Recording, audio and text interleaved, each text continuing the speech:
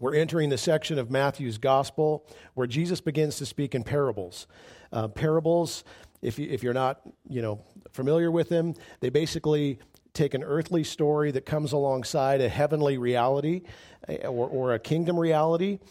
Some parables in the Bible are really easy to understand, and some of them are pretty difficult, quite frankly. And so we're going to have fun going through these over the next several months, probably.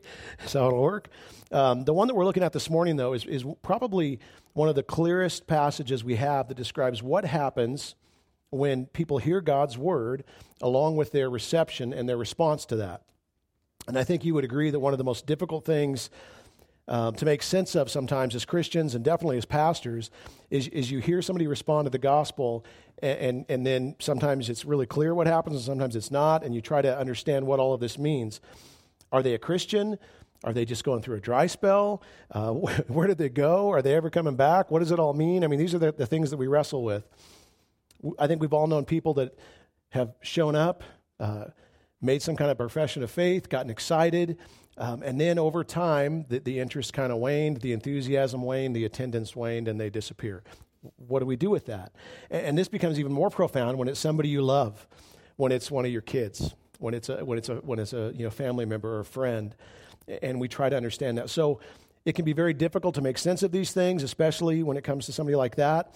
But this parable, I think, somewhat helps us make sense of what's really going on, and hopefully come to the right conclusion of where people stand so that we know how to properly minister to them. It doesn't give us the definitive answer for every individual. I wish it did. But it does give us a broad framework to understand what the possibilities are. So, Matthew 13, starting in verse 1. That same day, Jesus went out of the house and sat beside the sea, and great crowds gathered about him, so that he got into a boat and sat down, and the whole crowd stood on the beach. And he told them many things in parables, saying, a sower went out to sow. Now, just in case you're more city folk than country folk, that means a farmer went out to plant seeds, all right? I had to look it up. I'm just kidding.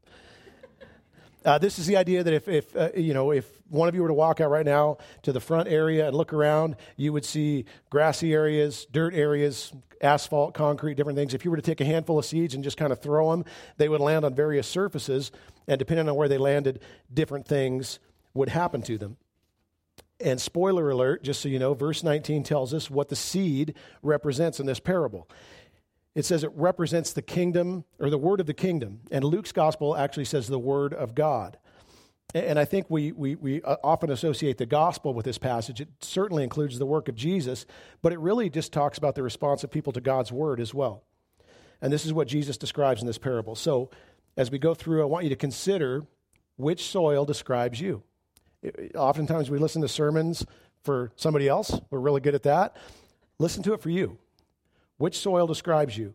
When you hear about who Jesus is and what he's done, does it take deep root in your soul? When you hear God's word, does it find a home in you? So here we go in verse 4. And as he sowed, some seeds fell among the path, and the birds came and devoured them. Other seeds fell on rocky ground where they did not have any soil, and immediately they sprang up since they had no depth of soil. But when the sun rose, they were scorched. And since they had no root, they withered away. Other seeds fell among thorns, and the thorns grew up and choked them. Other seeds fell on good soil and produced grain, some 100-fold, some 60, some 30. He who has ears, let him hear. Now, after giving this parable, verse 10 tells us the disciples, as they often did, came to Jesus and said, what does this mean? Why do you speak to them in parables? And that's a really great question. Why doesn't Jesus just speak plainly in a way that everybody can understand? Why does he reveal to some and conceal to others? And the good news is, verses 11 through 17 answer that question. The bad news is we're not going to look at that till next week. So, sorry. But this is kind of the way this particular parable works is Jesus tells it, and then he explains it after those verses. So we're going to circle back to that. I don't know if you remember when you were a kid and you used to watch those TV shows, and it would say, to be continued. You know, the younger people don't know the struggle that we had to face. But this is one of those to be continued things. So come back next week and we'll talk about that. This section really deserves its own sermon. So, but we're going to jump down to verse 18 where Jesus gives the explanation of the parable. Where he says this, "Hear the parable of the sower. When anyone hears the word of the kingdom and does not understand it, the evil one comes and snatches away what has been sown in his heart. This is what was sown along the path. As for what was sown on the rocky ground, this is one who hears the word and immediately receives it with joy, yet has no root in himself, but endures for a while, and when tribulation or persecution arises on account of the word, immediately falls away. As for what was sown among thorns, this is the one who hears the word, but the cares of the world and the deceitfulness of riches choke the word, and it proves unfruitful. And as for what was sown on good soil, this is the one who hears the word and understands it. He indeed bears fruit and yields in one case 100-fold, and another 60, and another 30. So we've already defined what the seed represents in the parable. What about the sower? The sower could refer to the Father, the Son, the Holy Spirit, or any and all gospel workers. And I would choose all of the above, because I think if you're active in proclaiming the gospel or anything, getting the word out, that fits. So what we see here is we have 4 soils, 4 responses, and 4 results. The 4 soils, the hardened path, rocky ground, thorny ground, and finally good soil. These describe a person's reception to God's word, their heart towards the gospel that they hear. The first one is the hard heart, the hard path. All right, so the text says that they heard the word, but they didn't understand it. And that could mean that they didn't grasp it, or that they didn't see the point in it. Okay, and this seems to describe the majority of people in the world today, I would say. Their heart is hard towards the things of God because they don't see a need for it. So the seed just kind of bounces off when it hits them. They may be nice about it. Right? They could say, "Oh, good for you. Good for you. That's great for you. I'm glad you found that." They may be not so nice about it too. They may mock you. They may actually be hostile about it. And we see both of these things. So there's a big gamut of this particular soil. But when God's word comes to it, it quickly bounces off, and it says that the enemy swoops in like a bird to quickly snatch that seed away. Luke's account actually gives us more detail. It says that the devil comes and takes away the word from their hearts so that they may not believe and be saved. That's pretty specific. The enemy doesn't want you to hear the word that will save you. He will do his best to make it sound ridiculous and foolish, and to make you seem intolerant if you go along with this. All of these things, embarrassed even to accept it. The quicker he can get it away, the better, because he understands God's word is powerful and it's transformative. And if it hangs around too long, it could do something. So he's got a racket out there. He's batting these seeds away as fast as he can to get them away from us. And I would say don't be naive enough to believe that he only does this with unbelievers. In this parable, that's what it's talking about. But believe me, he wants to keep you from God's word and God's word from you as much as he can. And he's good at it. How many times do you pick up your Bible to read it, and all of a sudden, he flashes something shiny over here to distract you, and you're like, "Oh, let's go see what that is." He's a master distractor. He'll come up with anything counterfeit, any shiny thing to get you to move away from it. Because God's word is life. It helps us to navigate this crazy world we live in. The Bible says that, or the word says that it's a lamp for our feet and a light to our path. So this is so important for us. No wonder the enemy wants to snuff it out and keep us in the dark. So for those of you who know these people that are hard-hearted towards the gospel, what do? Well, we pray. We pray that God would soften their heart. We pray that the seed would break through and that it would find ground to land in. We keep the seeds coming their way, right? We don't give up. It's really easy to give up after a while. They're a lost cause. I'm glad people didn't determine that with me, because I seemed like a lost cause at one point. The neat thing is God can crack the toughest nut. Right? I should have heard an amen, I think, there, because I know some of you, yeah? There's some tough nuts in here. And you're sitting in here today because God broke through. And what an amazing thing that he does that.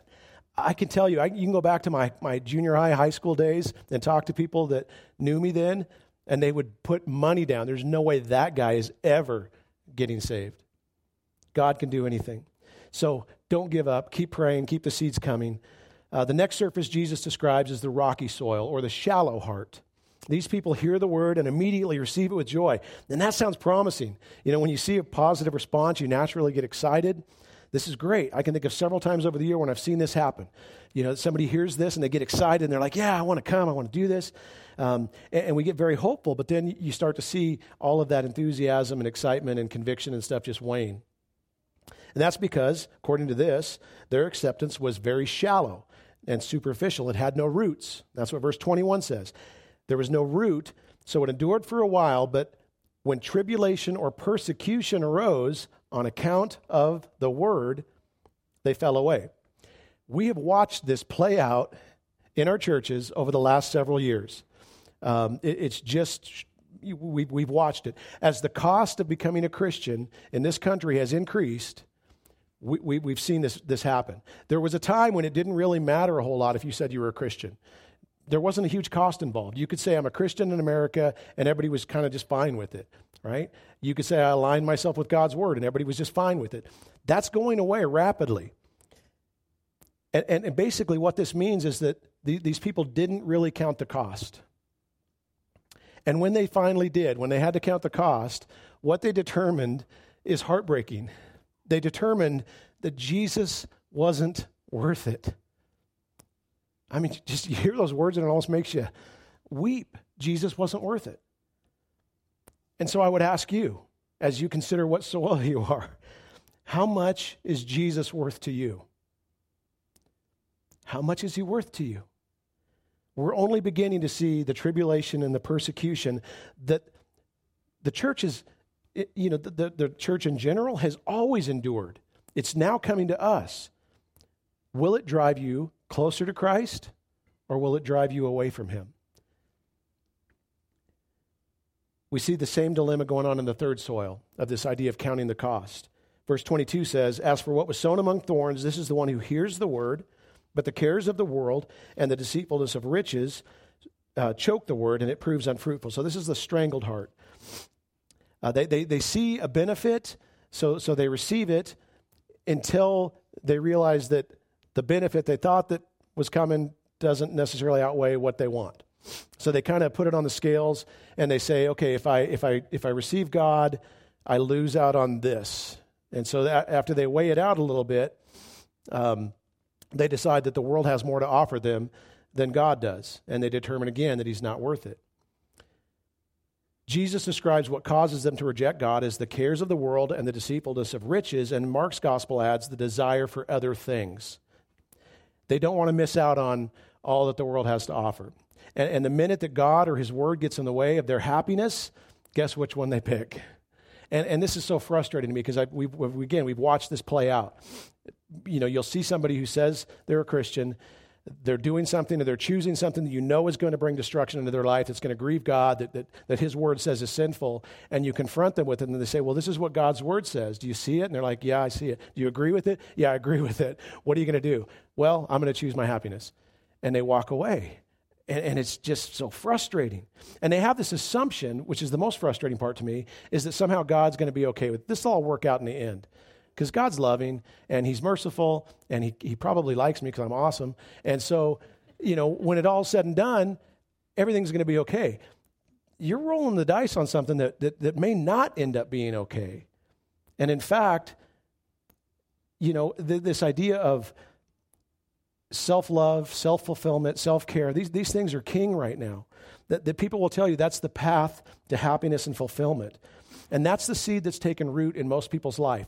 Their happiness, their fulfillment, all of those things, that matters more than anything else. What did Jesus teach? What did Jesus model for us? The complete opposite.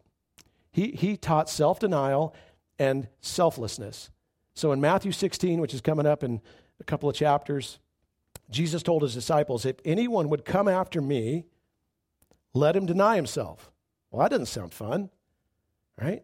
Then he says, and take up his cross and follow me. Well, that doesn't sound fun either, right? But then listen to what he says afterwards, as you got these things on the scales. For whoever will save his life will lose it. And whoever loses his life for my sake will find it. For what will it profit a man if he gains the whole world and forfeits his soul? Or what shall a man give in return for his soul? And this is the part that people need to understand. The Bible says where your treasure is, there your heart is also. Do you only want God for his stuff, or do you actually want God? This is the part that I think most people, when it comes down to it, that's what it comes down to. God is just a means to an end. He's not the end. But you need to understand, God is everything. We get God. That's the prize. That's the treasure. That's the best part. This other stuff doesn't even compare. And so that's the question I want to ask you. Does anything else compare to him? Are you willing to lose him to gain something else? That tells you which soil you might be. Now, the last soil in the parable is the receptive heart. Verse 23 says, as for what was sown on good soil, this is the one who hears the word and understands it. And then he bears fruit. And it talks about the yield of the fruit. So the person hears the word, understands it. Mark's gospel adds and accepts it. So you have hear, understand, receive. Now, again, I want to remind you, this isn't just referring to the gospel. I know it's included in the work of Christ and what he's done, but it's talking about the word of God, the teachings that are contained in the Bible. Lots of people will accept Christ if it means, they get to go to heaven, but they're willing to ignore or reject all of his teachings. So which one describes you? It's like, yeah, I'll take Jesus. That sounds good, but I don't want to do anything he asked me to do. That's not good. Somebody one time told me this. Sheep, that's what Christians are called, really enjoy sheep food. They like it. It's tasty to them, right? It nourishes them. It benefits them. It doesn't mean it's not hard. Sometimes it is. But in general, sheep like sheep food. If you don't like what God's word says and you're not willing to do it, it may mean you don't like sheep food because you may not be a sheep. According to the parable, the way that we know that this seed has taken root in somebody's heart is fruitfulness that will happen over time. And this is where fruitfulness comes from, is by reading God's word, applying God's word, following his word. This is a huge part of how we grow as Christians. When we become a Christian, our mind starts to get reprogrammed. We start to be transformed. We start to be conformed into an image. It's almost something that I would just, if I'm being honest, I didn't think it was going to happen the way it happened. All of a sudden, things that I loved, I didn't like anymore. Things that I was okay to say, I wasn't okay with anymore. Things that I hated, I started to like. It didn't make much sense to me. It's like I never wanted to go to church, and all of a sudden, I want to go to church. I didn't like Christians. All of a sudden, I want to be around Christians. A lot of this stuff didn't make sense, but it naturally started to happen in my life. My mind was being transformed, and it still is through his word. It starts to wash over us. It starts to change who we are. We begin to think and act differently. This is evidence of God's Spirit within us and this new heart within us. Lasting fruit that continues year after year, not perfection, not sinlessness, that's not what I'm talking about, but fruitfulness over time. So Jesus says in one case 100-fold, another 60, another 30. This is an unmistakable amount. If you plant something expecting to get something and you get 30 times that or 60 times that or 100 times that, you don't miss that. And that's his point. If Jesus is in you, it should be unmistakable. Right? Okay, so those are the 4 soils, the 4 responses, and the 4 results. Almost everybody agrees the first scenario is talking about somebody who is not a Christian, not born again. They've rejected the message. They're not saved. People do debate about the 2 middle soils because there appears to be a period of acceptance and even excitement of some kind of belief. But I would argue at best it's a very superficial acceptance and belief, and that these are not born again Christians. They're not believers. We're told the second one falls away. We're told the third one bears no fruit. And that means to me that they ultimately end up without Christ. I think we've all run into these people. I kind of like to call them dabblers for Jesus. That'd be a great name for a group. There used to be a bumper sticker that I hated. I don't see it anymore. And if you've got it in your car, I apologize. But it said, try Jesus. And I used to see that and think, what does that mean? You know these people that always have a supplement they want you to take? Like, you need to take zinc. You need to take ginkgo biloba. Try it. It might change. It works for some people. It might even enhance your life a little bit. That's what I felt like they were saying. Yeah, give it a try. What do you got to lose? Just try them. It's like, really? Most people are willing to dip their toe in the water to see what happens if they think it's going to benefit them, if they think it's going to be an enhancement to their life. And the problem is, as soon as the idea of difficulty or self-denial comes in, they're out. There's no desperation for Jesus to be their Lord. There's no understanding of their true predicament of sin. And that really is what it comes down to. If there's no desperation over your sinful condition and the consequences of it, why would you run to Jesus? It's like you wouldn't run to the emergency room right now if you weren't desperate for medical attention, and you won't run to Jesus if you're not desperate for a Savior. Right? So I believe only the fourth soil is a Christian. The rest of them get close to the shore. They might even dip their toe in the water a little bit, but only the fourth one dove all in. And this reminded me of Peter. Do you remember when Jesus had risen, Peter went back to fishing. He's on the shore fishing. He looks out on the water, and there's Jesus in a boat. Do you remember Peter's response? He couldn't wait to get to Jesus. Nothing was going to get in his way. He wasn't waiting for the boat to come. He wasn't waiting for somebody to take him out there. He threw himself in the water, and he had to get to Jesus now. This is the kind of desperation we're talking about in the fourth soil. Now, of course, as much as I wish I had this ability, we aren't the ones who get to determine, which soil is which. So I can't be like, okay, you're a 1, you're definitely a 4. I think you might be that's not, we don't get to do that, okay? We can look at fruit and we can make some estimations, but that's really God's department. These things tell a general story.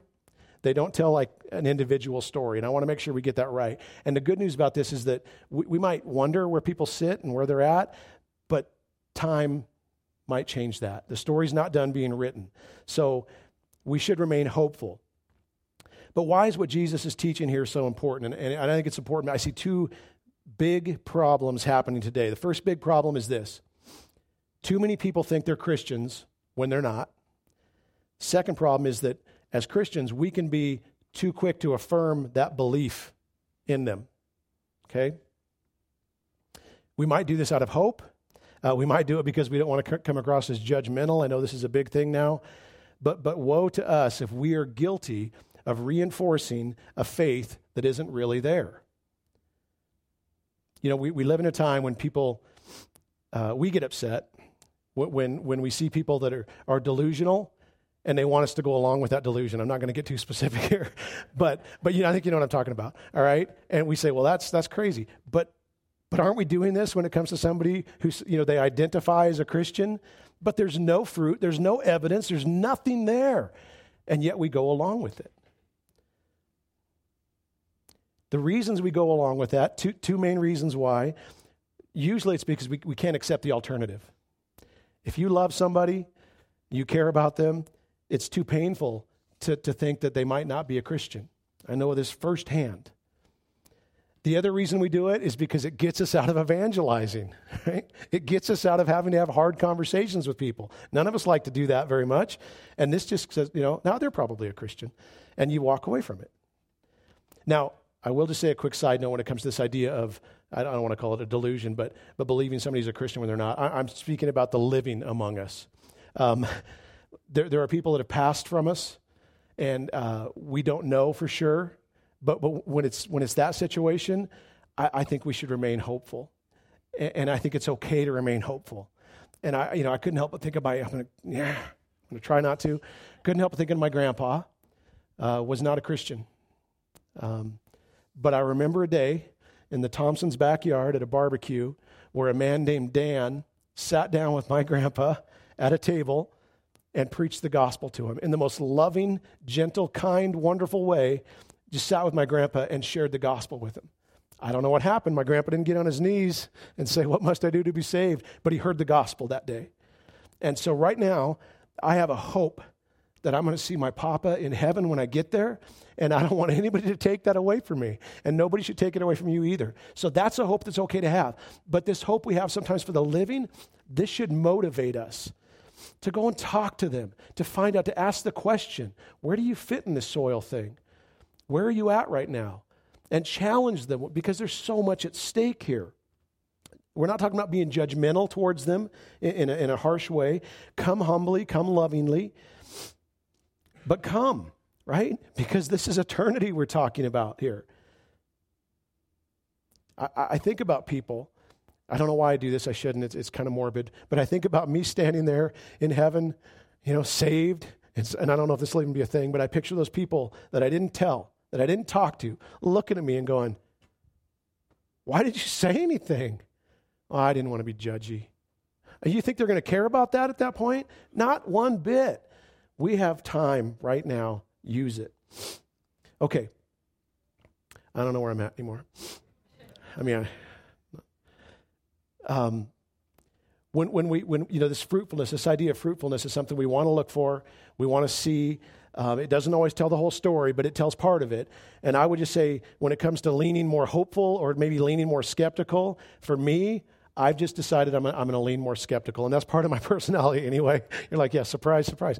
No, I because of what's at stake, I want to be hopeful, but I'm going to lean more skeptical, when it comes to this thing.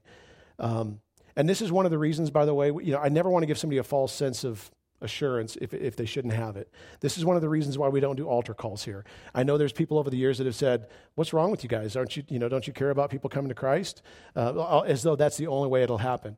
And we, I know some of you are really big fans of altar calls, but what it does very often, you can whip somebody into an emotional frenzy. You can create peer pressure or guilt, and somebody could walk forward. And I can't tell you how many people I've talked to that said, are you a Christian? Yeah, in 1976, I was at a Billy Graham concert and I walked forward. Is that the only evidence? A youth pastor said he saw my hand once, and I'm pretty sure that, is that the only evidence? So this is what I'm talking about. The good news is when you preach the gospel, it is powerful and effective. It can wreck somebody while you're sitting in your chair. I don't have to do anything special. In fact, I preached sermons before that weren't that great, but I included the gospel in it. Somebody will walk up to me afterwards with tears running down their face, and I don't know what just happened. And I'm like, I do. They're like, everything's different. I'm new. It's like, yeah, you met Jesus today. That's what happened. Right? There's no mistaking it. Life wasn't there. Now it's there. You can't miss it, right? So, trust in the power of the gospel. Okay, I'm going to skip ahead a bit. I want to talk a minute about the responsibility of the sower. So this is the person that's scattering seeds. We've all been, as Christians, we're told to scatter seeds. It's the means that God has chosen to save people, the power of the gospel. We have no control what happens after we throw the seeds, right? That goes into God's department. We're just pray for people, encourage them, keep throwing seeds, but that's up to God. I can lead a person to truth, but I can't make them believe. I can't make them obey. I wish I could, especially, I can think of a few people right now that I would force to believe if I could. I don't have that ability. God can. Now, what we can do, though, is we can preach an accurate gospel. Okay? Because I find that too many people don't do this. So what we hear a lot of times today is something like, Jesus loves you and has a wonderful plan for your life. That's not the gospel. Okay?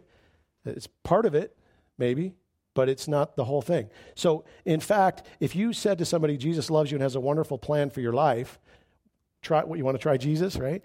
You're probably potentially going to end up with soils 2 and 3. Because that's what you're offering them. Hey, do you want your problems to go away? Hey, do you want no suffering in your life? That's kind of that's why I can say we. That's why we hate the prosperity gospel. Hate it. It's evil. It's luring people to Jesus using the second and third seed method. It's not the whole gospel. So what we can say to people is God loves you and has a wonderful plan for your life if you're willing to repent of your sin, fall on your knees before Jesus as Lord, and believe that he is the Son of God who came to save sinners. There's a huge difference in those things. That message will sound great to a desperate sinner. It might not sound somebody who's looking for a little life enhancement, right? The gospel is good news, but it does include bad news. And we have to make sure we include both. C.S. Lewis one time said this quote, and I love it. If you want a religion to make you feel really comfortable, I certainly don't recommend Christianity. Right? He's right. But I would say, if you want a religion that will reconcile you to God, the God who made you, and allow you access into his holy kingdom, to be in his presence for eternity, to worship him forever, Christianity is perfect for that. Right. Now, I also want to talk a minute about the response of the good soil. So I think most of us would probably say we're part of the fourth soil contingent. I was picturing that, we represent the fourth soil guild. I won't do the dance, but just kept coming in my head. I know I'm weird. It's all right. It's just funny. Sorry. If you're a fourth soiler, I want to ask you this. Would you ever have the audacity to go to the other three soils and say, my soil's better than yours? No. But do we as Christians act that way a lot? Do we think maybe we figured out something that they couldn't figure out, or we're better than they are or smarter than they are? See, it's possible to read a passage like this and come away thinking that the reason you received the word, the reason it came into your heart was because you have a good, soft heart, or because that you're courageous. Those trials and tribulations aren't going to get me. I'm courageous. Or that the world doesn't tempt you, that your devotion to God is stellar. And if you're thinking those things, I would just say you're mistaken, because those are all things you can boast about in God's kingdom when you get there. And according to Ephesians 2, this is a gift of God, and that there's nobody that can boast for what's happened. We are trophies of God's grace. If you have been saved, if you're part of the fourth soil, fall on your face before God in gratitude and thank Him that He was merciful to a sinner like you. And I'm saying that to me first. And be glad, by the way, that this is something that you haven't done, that it's something that's all of God and none of you. Because if that's the case, this means that if God has put this seed within you and He's the one that's done it, that means the enemy can't snatch it away. Nobody can. That means that persecution can't wither it away. And it means that the cares of this world can't choke it away. And I'm grateful that I can't mess this up. If you are one of His sheep, do you know how secure you are? John 10 says it so good. Jesus says, my sheep hear my voice, and I know them, and they follow me. That's a very just emphatic statement. I give them eternal life, and they will never perish, and no one will snatch them out of my hand. That's Jesus saying that. Nobody will snatch them out of my hand.